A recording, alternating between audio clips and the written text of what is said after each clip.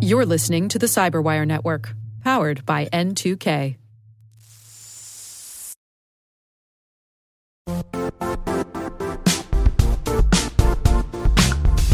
The IT world used to be simpler. You only had to secure and manage environments that you controlled. Then came new technologies and new ways to work. Now, employees, apps, and networks are everywhere. This means poor visibility, security gaps, and added risk. That's why Cloudflare created the first-ever connectivity cloud. Visit cloudflare.com to protect your business everywhere you do business.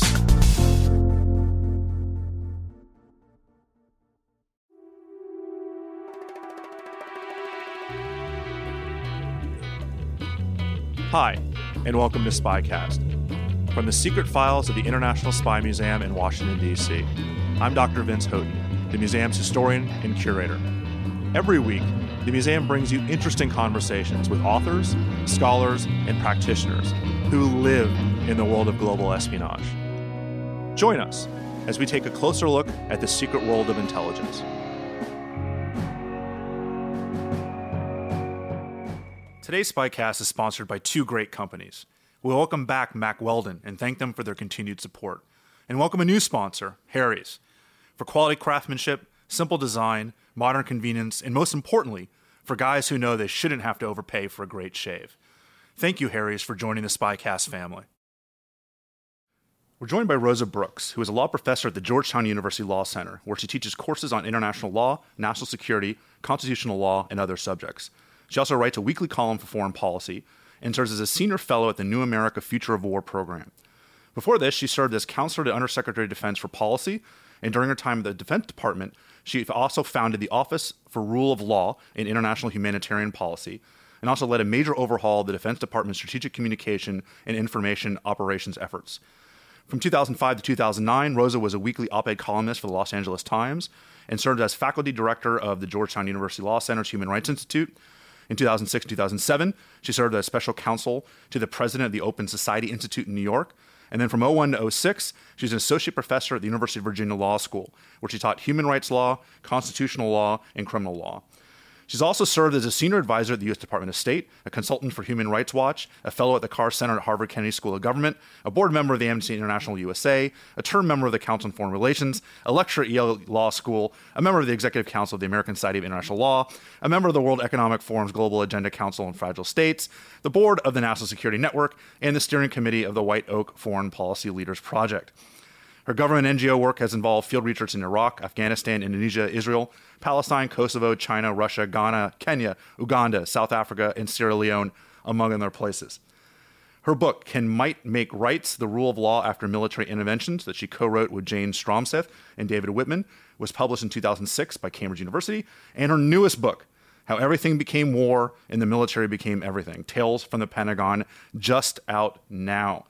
Thank you, Rosa, for taking the time to talk to us. Hi, Vince. I totally made all that stuff in my bio up. Well, it's amazing that you're not a 90-year-old person at this point for as much as you've done. It's probably much more tedious detail than anybody needs to know about me, but I'm glad to be here. Well, we want people to know who they're listening to, so we're happy to have you. I said in your bio that you spent 2 years at the Pentagon, which had to be a bit of a culture shock after a career in law and academia, a whole nother world when you're going to the Pentagon. Definitely. I mean, academia is about the most unhierarchical place that you could imagine.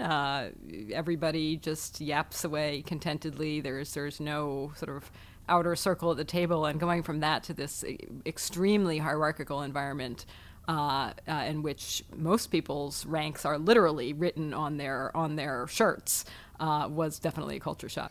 Well, you also have the situation where if you want to get something done in academia, you kind of just talk your way around and figure out who you should talk to.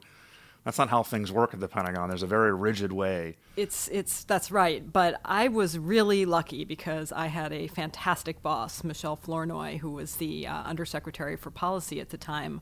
And she was just terrific at helping her staff sort of navigate the mysteries of the bureaucracy. But also, I've had all these friends say to me, wow, you really were trying to do human rights work at the Pentagon. You had done that previously at the State Department. It must be so hard to try to do human rights work at the Pentagon. And my response was always, actually, it was much, much easier than at the State Department or in academia, because at the State Department, if you want to do anything, you have to convince 80 Senate-confirmed officials, none of whom think they report to any of the others, to go along with it. In academia, you have to convince 150 people, none of whom report to anybody, to go along with it. At the Pentagon, if you can convince a senior official, everybody else says, yes, ma'am, and they get in line. So it was actually a lot easier. And for those out there who haven't heard the name Michelle Flournoy, you might be hearing it again sometime very soon. She's certainly on the short list for a future potential Hillary Clinton presidency administration. She would be a pretty extraordinary Secretary of Defense. It would be really exciting to see her as Secretary of Defense, and the first female Secretary of Defense would be fantastic and richly deserved in her case. Well, let's take a little bit of a broad look at your newest book, How Everything Became War and the Military Became Everything. If I'm getting this right, I read this as the broad premise of the book is that the lines between war and peace, which used to be really clear back even as far as 50 years ago, are now incredibly murky, and essentially they've almost disappeared.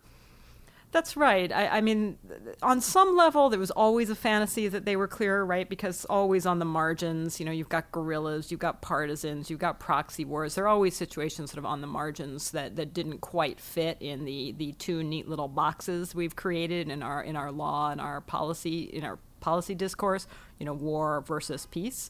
But I think it's probably fair to say that 80% of conflicts, 80% of the time, fit pretty well in that sort of traditional framework. What's happened, I think, in the post 9/11 world, not caused by 9/11, but certainly symbolized and accelerated by the 9/11 attacks, is that we're now in a world where 80% of the conflicts, 80% of the time, don't fit neatly in that framework anymore, that there are these sort of messy conflicts. They involve transnational non-state actors. They involve cyber attacks and propaganda and information warfare and political warfare, rather than traditional, tanks facing each other across the vast open plains.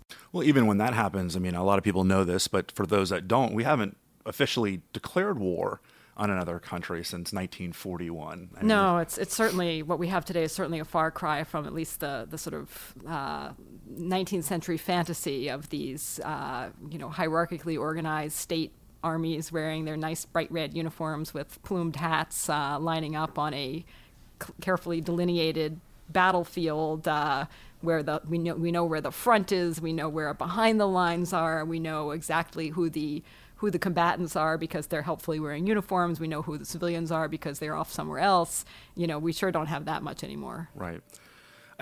From what I read, it seems a big reason why, and maybe this is a chicken-egg argument, so I have to kind of straighten that out, especially in the United States, that these lines have been blurred, is that so much money and resources go into defense. And basically $1 trillion a year. It's not just the defense budget. We're looking at the VA budget, and you're looking at things that are associated with defense. I mean, no one looks at the nuclear weapons budget as part of the defense, but it's part of the Department of Energy, right? So $1 trillion, and as more money goes to the DoD, less money goes to state and to USAID and to some of these nation-building, for lack of a better word, agencies that used to be doing these jobs beforehand. No, that's right, and we're very much trapped in a vicious circle where the more broadly we define war, we throw in cyber, we throw in counterterrorism and so on. The more broadly we define war, the more tasks we think of as military tasks. The more broadly we define military tasks, the more we need to add resources and authorities to the defense budget and related budgets, as you very rightly point out. It's not just the DoD budget. It's Homeland Security, it's Department of Energy, et cetera. It's the intelligence community. The more money we put there, the less money we have available for the civilian branches of government, State Department, USAID, et cetera. The less money we have for them, the more their capabilities dwindle, which makes people say, aha, the civilian side can't do these things. We better ask the military to do it, which in turn means that we have to put more money there, which in turn means that since we've now got all these things that are non-traditional tasks that now the military is doing, we say, well, if the military is doing them, they must be war, and the whole cycle repeats all over again. Yeah, another interesting part of the cycle is also the fact that the military, it's their own fault to a degree because they're so good at fighting old-fashioned blow-up tanks on the battlefield war that no one dares pick a fight with us in that way anymore. And so, the military, how much is the military looking for a job? Does that make sense? I mean, no, it absolutely. And I think that sometimes the debate gets into this, oh, it's so wrong, from the civilian sector, you hear, why is the military trying to encroach on our territory? And that's oversimplified because, the world we live in, threats don't come neatly packaged as civilian or military threats. How should you define cyber? It's not particularly obvious. We've got these new kinds of technologies that are really hard to categorize. And the military, you're right. I mean, it's the old comment by General H.R. McMaster, who said, people keep talking about how surprising it is that our enemies are fighting us in asymmetric ways. Well, when you consider the incredible conventional capabilities of the U.S. military, our enemies have basically two ways to fight us. There's asymmetrical and there's stupid, and they're not stupid.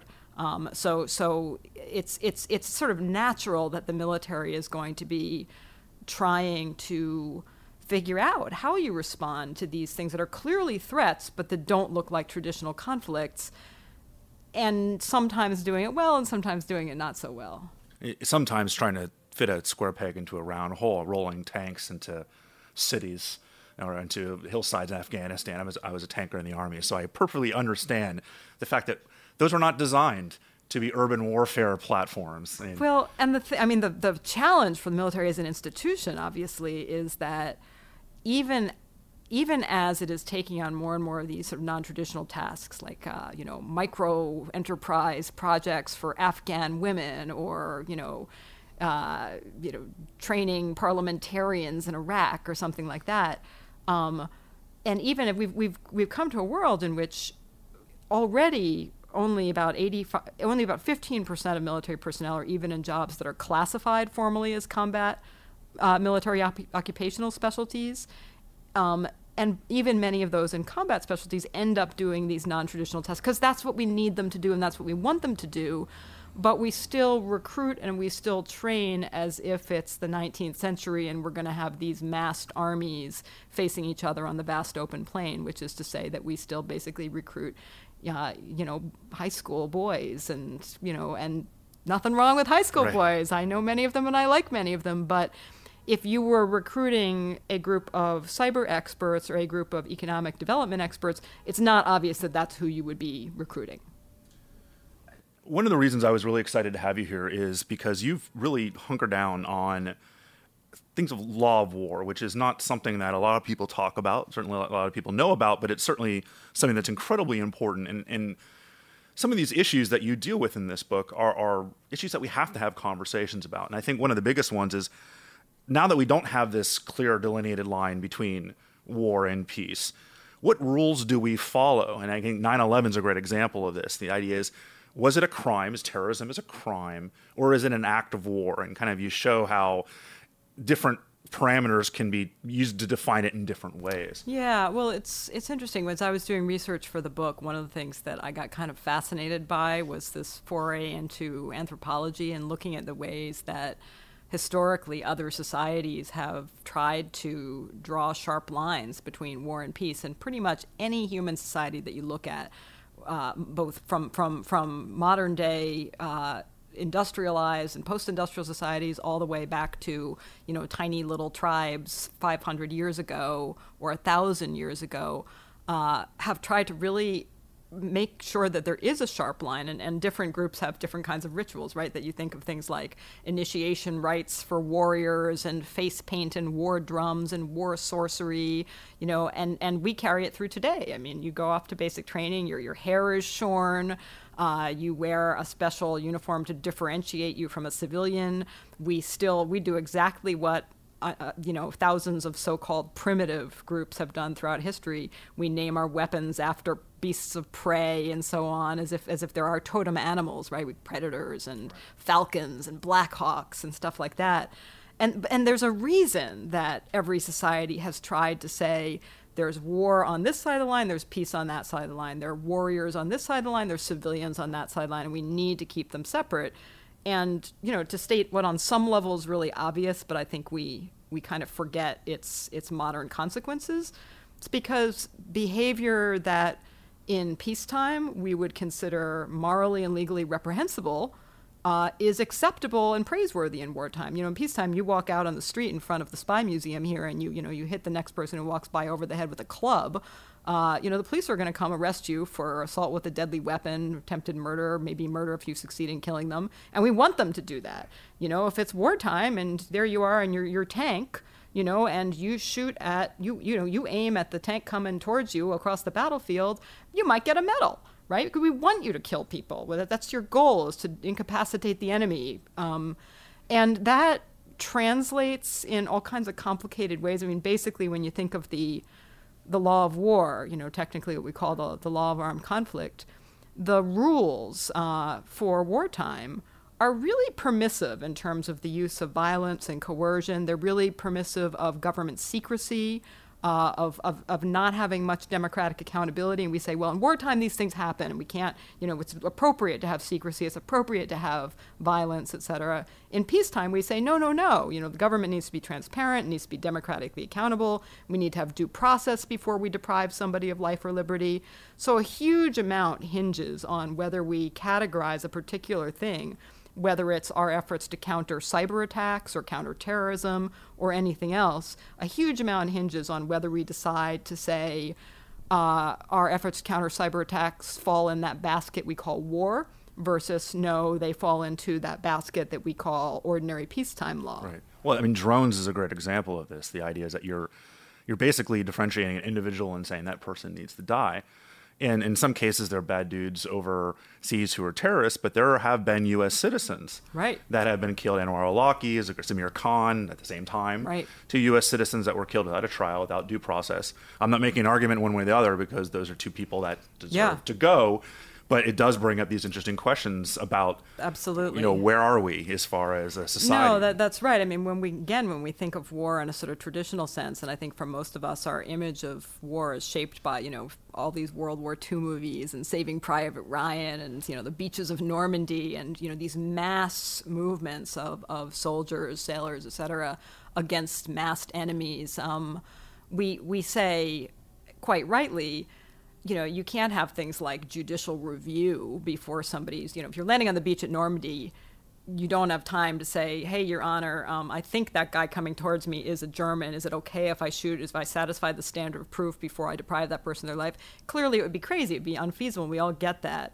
On the other hand, when we're talking about ordinary policing, say in the United States, even if we think someone is a mass murderer, a serial killer, the police don't just get to go out and find that person and shoot them while they're sleeping, because we say, no, you gotta have, an arrest warrant, they might end up getting shot while you're trying to execute that warrant, but you don't get to just decide for yourself to go and kill them. And we now have technologies that enable us to have these very individualized targeting decisions, which is, in most ways, is obviously a really good thing, right? It's clearly better if we have weapons technologies available and intelligence technologies available that let us target and kill one individual bad guy rather than, say, carpet bombing entire cities where you're wiping out thousands and thousands of people, civilians, most of them. But once we get to that kind of individualized, we're not dropping bombs on the enemy, the enemy troops, but rather we're going after Samir Khan. We're going after Anwar al-Awlaki. We're going after this one named individual. It does raise those questions of, wait, how come we're not having any kind of judicial process? It's not the beaches at Normandy. These people their activities have been known for weeks, months, in many cases years. So do we still want to say this is in the war box? And if so, why? And what do we lose? Well, I think there's an interesting misperception about drone warfare also, in that it's somewhat detached, or it's impersonal, because you're not anywhere near. I mean, it's not like killing someone with a rifle or with a knife. You're thousands of miles away in Colorado or Nevada somewhere. But this opposite, really. I mean, these are people who have been tracked for months, if not years. These are people who the pilots themselves have been surveilling them for maybe hours by the time they finally pull the trigger. And an interesting point that I think you make, and others have made it also, is because there's not a lot of risk involved, because you're not risking a pilot or you're not risking a special forces team, commanders may decide to use this more casually than they would otherwise. Yeah, I mean, again, it's how you feel about this sort of depends whether you see the glass is half full or half empty. But if you know that you can use force in a foreign country, including a sovereign country, with total plausible deniability, you can pretend it wasn't you. You don't have to account for it to your own public or to foreign officials because you can pretend it wasn't you. And there's no risk to you, why not? Whereas if you face the question of do we commit troops, this will become public, you have to think a lot harder about it before you act. I want to take a quick 2-minute break to tell you guys about Mack Weldon. Like I've said before, I've never been a person who had paid a whole lot of attention to the basics when it comes to clothing. I'm a very simple guy. Unless I'm buying books, I don't like to put a whole lot of effort into shopping. And yes, I'm a nerd. Most of the time I buy undershirts, socks, and underwear in large packages of about 10, and I'm usually annoyed if the whole thing costs more than $10. Because, of course, I have less money to buy books. Again, the nerd thing. Well, I obviously didn't know what I was missing. It's clear to me that no matter what brands you've been buying in the past, Mack Weldon is better than whatever you're wearing right now. It will be the most comfortable underwear, socks, shirts, undershirts, hoodies, shorts, polos, and sweatpants that you'll ever own. Mack Weldon believes in smart design, premium fabrics, and simple shopping. And I'm still not kidding about simple shopping. From beginning to end, it took me less than 5 minutes on their website to order a variety of cool products. They have a line of silver underwear and shirts that are naturally antimicrobial, which means they eliminate odor. I don't need to tell most of you how crazy hot it's been this summer. And the silver line uses X-static antimicrobial technology, which has been proven by U.S. Special Forces, NASA, and Olympic athletes under the most extreme conditions. And of course, Mack Weldon will always have the try-on guarantee, hassle-free returns, and free shipping on orders over $50. Mack Weldon is reinventing men's basics, smart design, premium fabrics, and simple shopping. So go to MackWeldon.com and get 20% off using the promo code SPYCAST. That's MackWeldon.com. Get 20% off using promo code SPYCAST. Well, and there's also this idea that you talk about in the book about imminent threat, about the idea that even if they don't look like they're doing all too much, that we have to assume that there's something in the works. And you point out very rightly that we haven't been very good at evaluating risk and prediction. And since we always assume, since we don't know information, that something's coming, there's always planning something. What problems does this provide? I mean, what kind of, does it open a Pandora's box if everything is a potential threat? It does, and I think that's what's kind of scary to me about it, that on any given decision, say to use a drone to strike someone in a particular place, you could say, well, here are the reasons, and here's why we had to do it this way, and I think there's sort of two problems, though. As someone coming out of the Defense Department, on the one hand, I have huge respect for the people making these decisions. I don't think they make them lightly. I don't think that they are just sort of saying, what the heck, let's kill that guy, who cares? We don't care whether there's any evidence or not. But on the other hand, people are fallible, and people can be corrupt and corrupted. And we, at the moment, for almost all of these strikes, the U.S. government doesn't even formally acknowledge our involvement. So we don't say who we targeted. We don't say why we targeted them. We don't even say that we targeted them. And when you got 4,000 or so dead bodies over 6 or 7 years, and you're officially saying we don't know anything about that. We can't answer any questions. That's a little scary when you think about democracy and you think about accountability. It's scary, I think, both for us as citizens of a democracy, because Anwar al-Awlaki, I'm sure he was a very bad guy. I'm sure the world's better off without him. But what if some future government official decides to take out a dissenting journalist or something like that, and never has to give any reasons or even acknowledge? The potential for abuse is there. And I think what we're already seeing is, in terms of the precedents we set for other states, how do we feel when Vladimir Putin says it? How do we feel when China has a drone strike against a Taiwanese dissident and says, A, well, it wasn't us, and B, if it was us, well, they were our enemy, we had secret evidence, we can't tell you about it, just trust us, what's your problem with that? And they could say that because that's what we say. Well, I mean, we said the president, I'm also completely ignoring the sovereignty of states when we said we need to go kill somebody there, whether it's Pakistan or Yemen or other places that wouldn't necessarily, they have to look the other way because they're not going to pick a fight with us, but these aren't places that have given us the permission to fly over and kill somebody. Or in some cases, it's very, very murky as to whether they have or haven't. But and I think that this does come back to that sort of fundamental problem that we have, which is we have a sort of a legal and political framework that's very binary. You know, that there's war with one set of laws and rules, and then there's peace, which has a totally different set of laws and rules.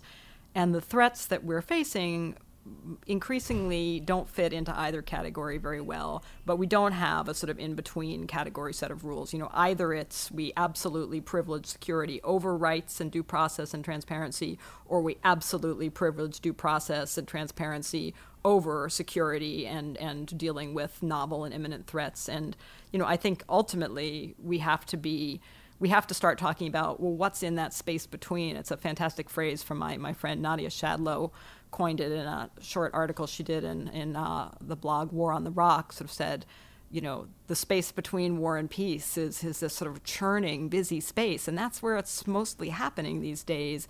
But we don't have any framework. When any given event, we have to pick one. We have to say war, not war. Right.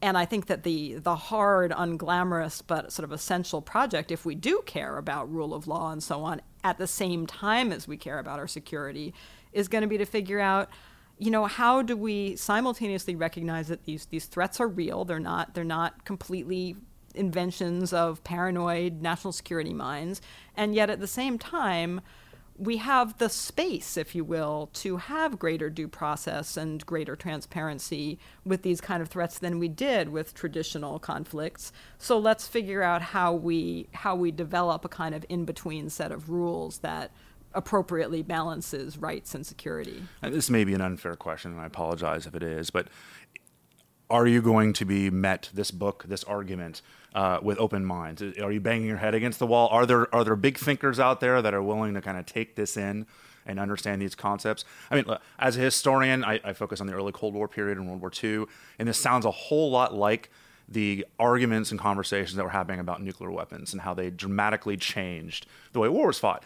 And there was a debate for a decade about, you know, whether it was from Bernard Brodie at Rand or from the old generals that didn't understand it. I mean, I imagine the generals right now, there's some big thinkers, and you know, whether it's Petraeus or McChrystal or it's, you know, McMaster and others who are looking forward, but there is that old guard. Yeah. There's always that old guard that still wants to roll the tanks out against the Russians on the battlefield. I'm not so much worried about the old guard in terms of personalities, you know. I think that there's actually a lot of openness, and in the military, and in particularly in the special operations community, there's a lot of very lively debate about exactly these kinds of issues. What I do worry about, and this sort of goes back to the issue of, you know, how do we recruit, how do we train, the way we've structured the military and the Defense Department on every level, from training and education through the sort of personnel system, the way people rotate so quickly in and out of positions, and the ways in which we decide who should be put in which kinds of positions, everything from that to the acquisitions and the congressional oversight structures are absolutely stacked against any kind of meaningful change. So you've got a system where you can have lots and lots of individuals, including the most powerful people in the system, saying, we must change, and yet be sort of structurally incapable, or at least it's really, really hard to do it. So on the one hand, I'm you know, I was really lucky while researching the book to be able to meet with a lot of really, really smart, creative military thinkers and thinkers outside of the military, but in the sort of broader defense and national security communities, who were incredibly encouraging and really want to be, you know, and are already part of these discussions. But I recognize that the structural barriers to change are really enormous. Well, I hate to say this as an Army guy, but the Army is, I mean, this massive, I think you describe it, and it's not the first time, but it's a great description as either an aircraft carrier or something just takes forever to turn and change direction. I mean, this is just this massive behemoth of an organization. And it pains me even more to say the Marine Corps is really a lot of times the one that kind of embraces change. Well, they the Marine have Corps to. is small. Yeah. The Marine Corps has the luxury of being small, and it's a lot easier to change a small organization than a large organization. But when you think about the way, even at the very, very top of the military hierarchy, you know, at the level of service chiefs and the Joint Chiefs, nobody's in any position for more than a couple of Right. years. And by the time they sort of figure out what they want to do, they're out and they're retired, whether they want to or not, because we have mandatory retirement, with very, very, very rare exceptions. Right. And so it's a system that in some ways is kind of designed to be stodgy. And that is, I think, changing that will take congressional leadership, which I would love to say, is right around the corner. Best of luck. But yeah, the only institution substantially more dysfunctional than any other you could think of would be Congress. I mean, you're right. This isn't like when Clausewitz was the commander of the General Staff for 2 decades or whatever, and he was making decisions on that. One of the things I found really interesting about the book, and again, I highly recommend reading it, is... No, don't read it. Buy it. You don't have to read it. You should just go buy it.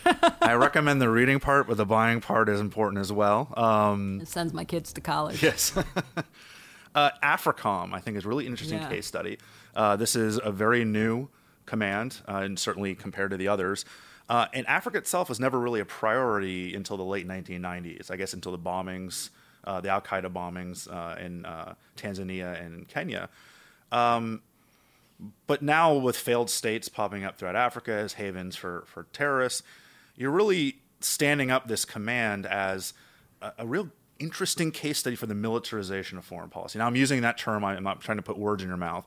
But these are guys who are doing everything from putting on concerts to having their own radio shows. And this is, what used to be Voice of America and, used to be Radio Free Europe.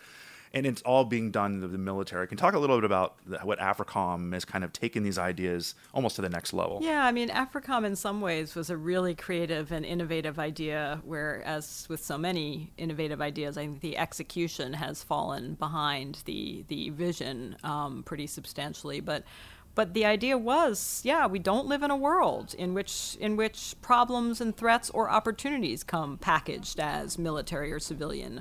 And so we need to have some sort of structure that is able to both be focused on prevention and deterrence and also on response, that itself is not hobbled by these sort of arbitrary dividing lines. And so the idea at AFRICOM, the U.S. Africa Command, when it was stood up, was that you would have military and civilian leaders working just side by side so that everything would be a collaborative effort. And to some extent that happened, but funding problems and the sheer fact that the size of the military just dwarfs the size of the civilian agencies has always made it pretty lopsided and military dominated. But through AFRICOM, there have been all these programs, ranging from cattle vaccination programs to borehole digging to counter piracy. And, they're really designed to try to take a holistic approach to thinking about security in the region. Some of them have been fantastic successes. Some of them have been embarrassing disasters. But it certainly, on the one hand, I think it remains a praiseworthy effort despite lots of substantial missteps in the execution. And I think that we need to think about more experiments like that. The challenge is to do them well. But the one thing I would say, going back to something you said earlier, going back to the question of can we reasonably expect any change? And it's a lot easier for the small Marine Corps to change or Bismarck to make change. They're not dealing with the kind of sprawling, messy, dysfunctional democratic bureaucracies that we have. The one thing that I think might actually spark change is that our adversaries, who are not burdened with being democracies, if you're China, if you're Russia, if you're North Korea, if you're Iran, they're really good at operating in that space between. They're very creative in a lot of ways at exploiting the space between. And that's because they're authoritarian. They don't have to wait around to change structures the right way. And I think that we don't want to be like them. We don't want to just say, well, too bad for the public and too bad for Congress. But at the same time, I think that it's possible that the sight of our adversaries just running rings around us, as Putin's Russia, for instance, has been doing quite consistently in the last few years, would be the one thing that would really spark the U.S. Congress and the sort of national security establishment to say, yeah, we really do need to get serious, both on an institutional level and a sort of legal and political level, in thinking about how to do this stuff better. A lot of what you were describing going to AFRICOM was really out of the Special Forces playbook, and I mean that capital S, capital F.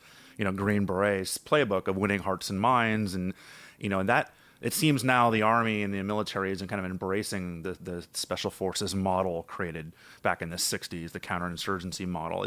Do you see this new push as almost SF writ large? Or yes and no. I mean, I'm married to a recently retired special forces guy, and I have a huge amount of admiration for what Army Special Forces can do. I think the old Special Forces adage was Special Forces are you don't just kind of turn them out on the assembly line. That you have to grow them, and it takes a long time, precisely because the skill set needed, if you want to do that kind of stuff well, as opposed to do it badly. It's really easy to do it badly. Anybody can do it badly. But if you want to do it well, it's really, really hard, and it takes years, and it takes linguistic knowledge, it takes cultural knowledge, it takes long, painstaking efforts to build relationships, and even special forces, which are supposed to do that well, frequently don't do it well. If you're trying to then take the conventional Army, which again, consists in very large part of very young men and young women who may be wonderful, but that's not what they're trained to do. We're putting people in a position where we're essentially multiplying the likelihood that they're going to do it badly, and it's not going to be their fault that they're doing it badly. So I think that right now the Army and the military overall are in a state of extreme ambivalence, where on the one hand there's an awareness that the United States needs an institution that can do that kind of stuff, but some in the military say, yeah, we should do it, so let's get better at it. Others say, well, we have to do it because nobody else is doing it, but we don't want to get good at it because then nobody else will ever do it, so let's stay kind of bad at it. Right. Do it just well enough to be able to say we're doing it. Which is a very military way of doing things. It's just... So that's not a great situation. I mean, I think basically there is a sort of fundamental decision that our leadership needs to make, which is, are we going to get serious about rebuilding civilian structures? And if the answer to that question is no, we can't, or we don't think there's the political will or the budgetary flexibility, then are we going to get serious about figuring out how we would need to change the military so the military can do those things well, which would also not be easy. But we have to pick one, because right now we're sort of in the worst of all possible worlds. Well, this is an intelligence museum, so let me at least touch upon. I mean, all of this has to do with the intelligence world, but specifically talking about intelligence, because there's really been a blurred line lately between the military and the intelligence community as well. And people like Mark Mazzetti and others have written about this. But since 9/11, you've really seen things flipped on their head, where the CIA is doing more overt things, paramilitary or drones, and the military really kind of goes covert. And the DIA for a while, and they may have even stood this up since then, was talking about creating their own clandestine service, their own directorate of operations. This seems like mission creep, is that for lack of a better word, even more so than other things, because there's a real issue here when it comes to doing covert action. Because the agencies, when they do covert action, there's committees, there's presidential findings, there's all these things. But when the military is doing this, they don't have the same kind of oversight as the intelligence agencies do. Yeah, it's ironic. People usually assume, and you see this coming out in the debate about whether responsibility for all drone strikes should be shifted to the Pentagon away from the CIA, for instance. There's a real there's a misconception, I think, that something lodged in the intelligence community is going to be secret and unaccountable, whereas you'll have more oversight and accountability when it's lodged in the military. That's not always the case, as you suggest, because there are some pretty big legal loopholes you can drive a lot of drones through. The military, when it's engaged in what it can plausibly call traditional military operations, doesn't necessarily need to report to its oversight committees on individual strikes, for instance, whereas the CIA does under current legislation.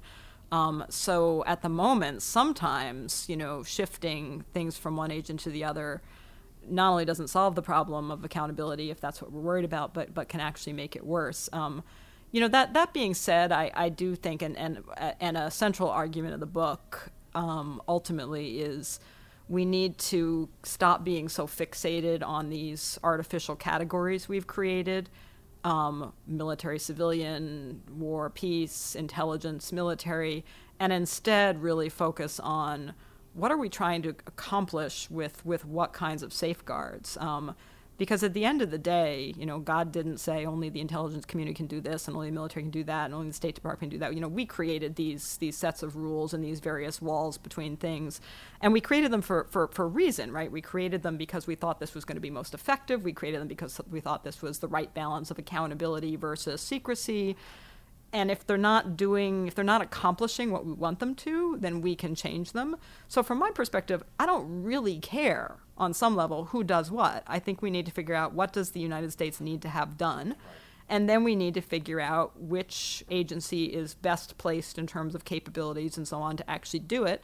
And we need to figure out whoever is doing whatever it is, how do we make sure that it does have meaningful democratic oversight? How do we make sure that there is meaningful transparency and accountability? How do we make sure that this is done well and done responsibly? And that set of questions should drive what we do, not the sort of artificial, well, you can't do that because you're in the wrong agency and so forth. I want to take a moment now to tell you a little about our new sponsor, Harry's. For far too long, you've either paid too much for a comfortable shave or you settled for low-priced but low-quality razor. Harry's offers something you've never had before, a great shave at a fair price. Harry's makes its own high-quality razors, cuts out the middleman, and ships them directly to you for half the price of the leading brand. Good shave, good price. It's simple. Get the best of both with Harry's. Now, I hate shaving, and I try to get away with doing it as little as possible. Perhaps it's rebelling for years of having to shave every day in the Army. It's possible it's just as much a reaction to either having to buy expensive razors that don't last for very long or buying cheap razors that shred my face. With Harry's, I don't have to sacrifice my bank account or my face. Harry's makes just one razor with all you need for a close, comfortable shave. 5 German-crafted blades, a flex hinge, and lubricating strip. Quality guaranteed. Full refund if you're not happy. With factory direct prices, Harry cuts out the middleman, no upcharges, and half the price of the leading brand. They have an incredible user-friendly website, and Harry's starter set called the Truman is a great option for new customers and an amazing deal. For just $15, you get a razor handle, moisturizing shave cream, and 3 of Harry's 5-blade German-engineered razors. Plus, there's a special offer for SpyCast listeners. Harry's will give you $5 off your first purchase with promo code SpyCast. Go to harrys.com right now and look for the Truman set. That's HARRYS.com. Enter the code SpyCast at checkout to get $5 off and help support the show. Stop compromising. Give Harry's a try today. Well, it's a fantastic idea fighting against 150 years of crazy bureaucracy about mission creep and taking roles from other people. And it reminds me, one of the things I did want to talk to you about, as I said in your bio, when you were at the Department of Defense, you led a major overhaul of the DoD strategic communication information operations efforts. And for the definition of this varies depending on who you're talking to. For some, it's as benign as making the United States look good around the world. Others, it's psyops, it's propaganda, it's things that are a little more devious. Can you talk through your role here? And the reason I'm bringing this up now is talking about this bureaucratic pushback, because this is something the State Department didn't particularly like that you were doing, and something the CIA, because the psyops, the propaganda side, didn't like. How much bureaucratic craziness did you run into when you're still having like post-traumatic stress symptoms from that? It was not. All sorts of not so great stuff happened under the rubric of strategic communication at the Pentagon, particularly during the first years after the 9/11 attacks. And the Bush administration got up to some pretty crazy stuff, some of which it had to sort of quickly repudiate when it got leaked to the press and so on, and was embarrassing, like planting fake news stories with foreign press outlets and stuff that just, they shouldn't have been doing it. It was dumb and ineffective, among other things. But that being said, in the broadest sense, strategic communication means literally communicating strategically, which, and there's never, everybody ought to be doing that all the time. That's just to say, thinking hard about how will people perceive what we're doing and saying, what message will it send to which audiences? Is it the message we're trying to send, or are we accidentally sending a message that's the opposite of what we're trying to send? And in that sense, strategic communication. There's nothing nefarious about it. Everybody does it all the time. Some people do it well. Some people do it badly. The U.S. should be trying to think about things like, okay, if we're trying to reassure the Poles that our changes to missile defense policy are not going to be bad for them, that announcing that we're taking missile defenses out of Poland should not coincide with the anniversary of the Russian invasion of Poland. It's just duh, right? But, so there's nothing nefarious about that. I do think that, in other ways, though, it did get into this question of sort of mission creep. The Defense Department over the years, as you mentioned, concerts earlier. I remember there was a peace concert that DOD was funding. In North Africa, I can't even remember which country it was, that the State Department was particularly incensed about, and they were saying, why, in God's name, is the military, funding and producing peace concerts? You guys don't even know what you're doing, A, and B, this is our job. And for there too, there was a lot of friction, and I absolutely understand from the perspective of the State Department. It's maddening to see your own budget stagnate or be cut, making it impossible for you to do the things that you want to do or do them well. And then meanwhile, here are these sort of 800-pound gorilla bumbling around. Right. If it's a war concert, that's one thing. Exactly. But a peace concert, and just tearing your hair out at this kind of inept effort. But that said, I think where the discussion tended to kind of bog down was in the wrong place, which was over this, well, you shouldn't do that, we should do this, as opposed to that more central question of, does it help the United States to do this? Maybe, maybe not. Maybe the peace concert is just stupid no matter who does it. Maybe it's useful. I don't know. But if we need to do it, who can do it? How do we make sure that whoever can do it does it well? And how do we make sure that they have the resources to do that and kind of get away from this very artificial? Does this need to be at cabinet level? Because you're not going to get the agency, and the capital A agency, CIA, working with DOD, working with state, working with these other organizations, unless they're being directed from the very top. Is this something that needs to be directed from the White House, run by cabinet officials? Yeah. Or is that too top down? No, I think it does have to be, to some extent, top down, because these are hierarchical agencies, and if you don't have strong leadership from the very, very top, it doesn't happen. Even when you do have leadership, it's really hard to make it work. But I think that we saw some good starts, when, for instance, Secretary of Defense Bob Gates and Secretary of State Hillary Clinton were literally kind of touring together saying, we need to build up civilian capabilities and so on. But I do think that we have not yet had a president, including President Obama, who was really willing to put any political capital into that. And I understand he had other priorities, trying to get a healthcare bill passed and this and that, and those are important too. But it would take a president and cabinet level officials willing to do really painstaking work on Capitol Hill with members of Congress, putting a lot of time into it. It would be hard, but without that leadership, both in terms of relationships with Congress and in terms of the message sent down through the departments and agencies, I think that you will only see very, very limited change. It's almost like they need an old-fashioned summit meeting, like in Reykjavik in '86, where like DOD and state can actually... Well, that reminds me of a joke that I was told when I was at the Defense Department, and this is a Cold War era joke. But the joke is about the rivalry between the Defense Department and the State Department, and it was, somebody trying to define the difference between the terms enemy and adversary, and they said to illustrate the difference between the words enemy and adversary, the Soviet Union is our adversary, the State Department is our enemy.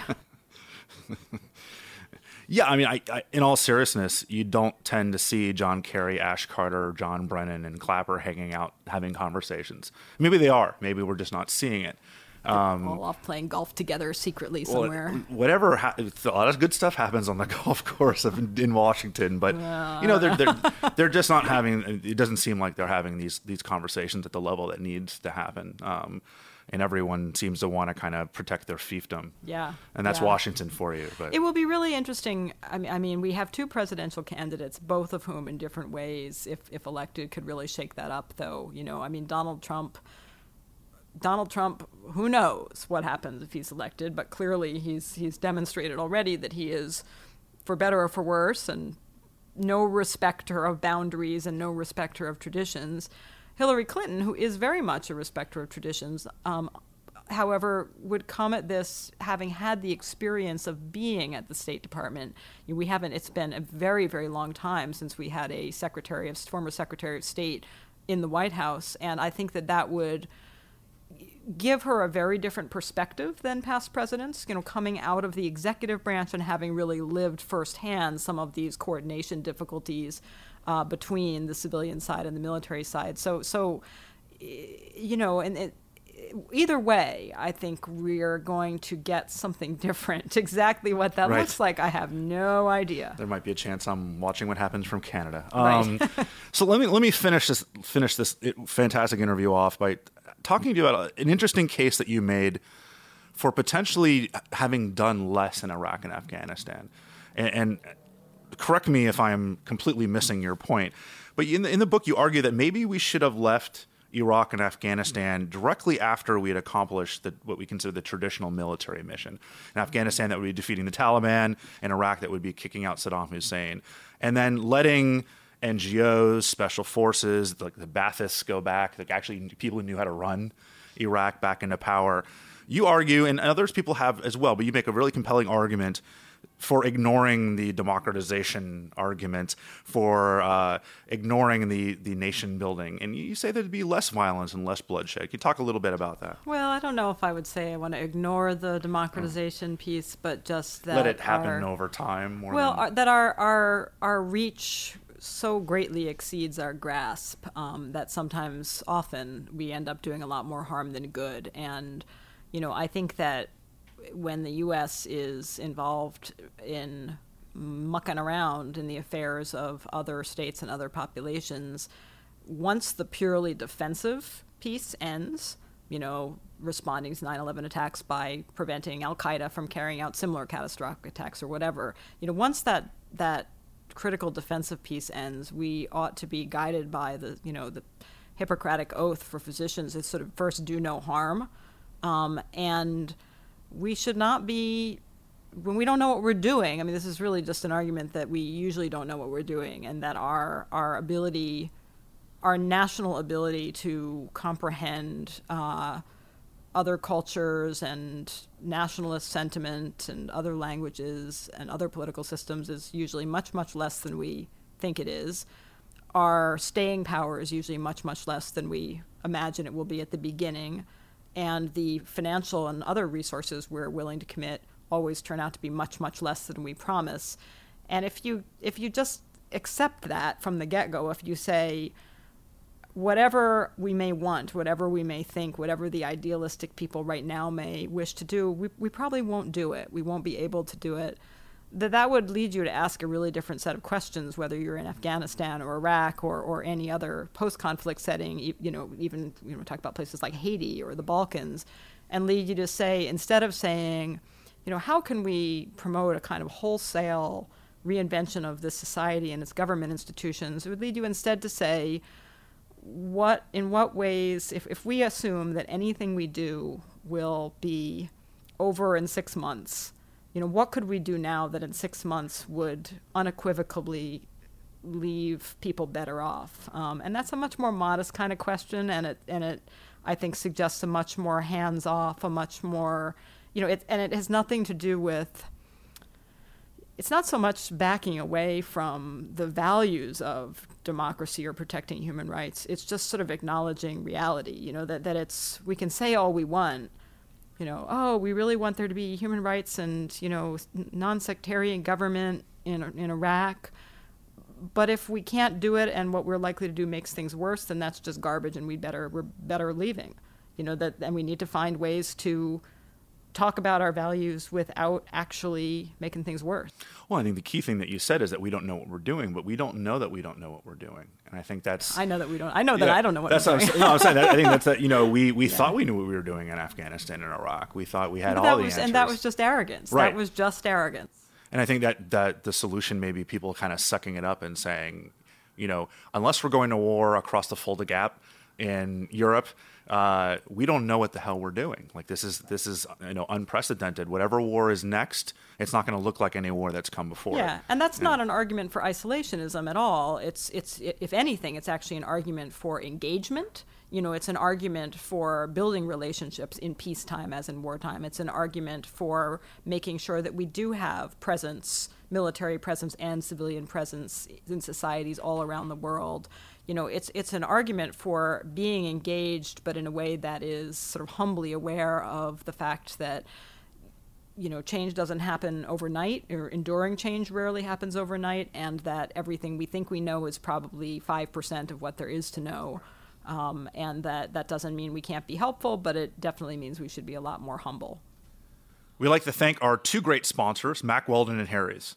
Remember, you can get great discounts from both of these companies using the promo code SPYCAST.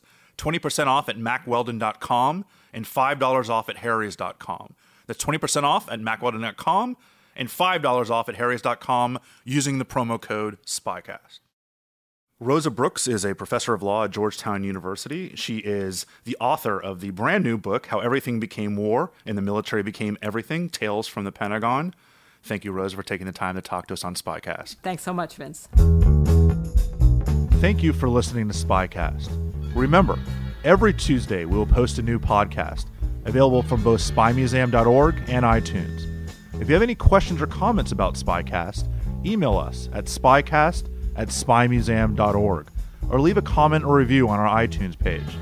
You can also follow us on Twitter at INTL Spycast. That's INTL Spycast. Talk to you next week.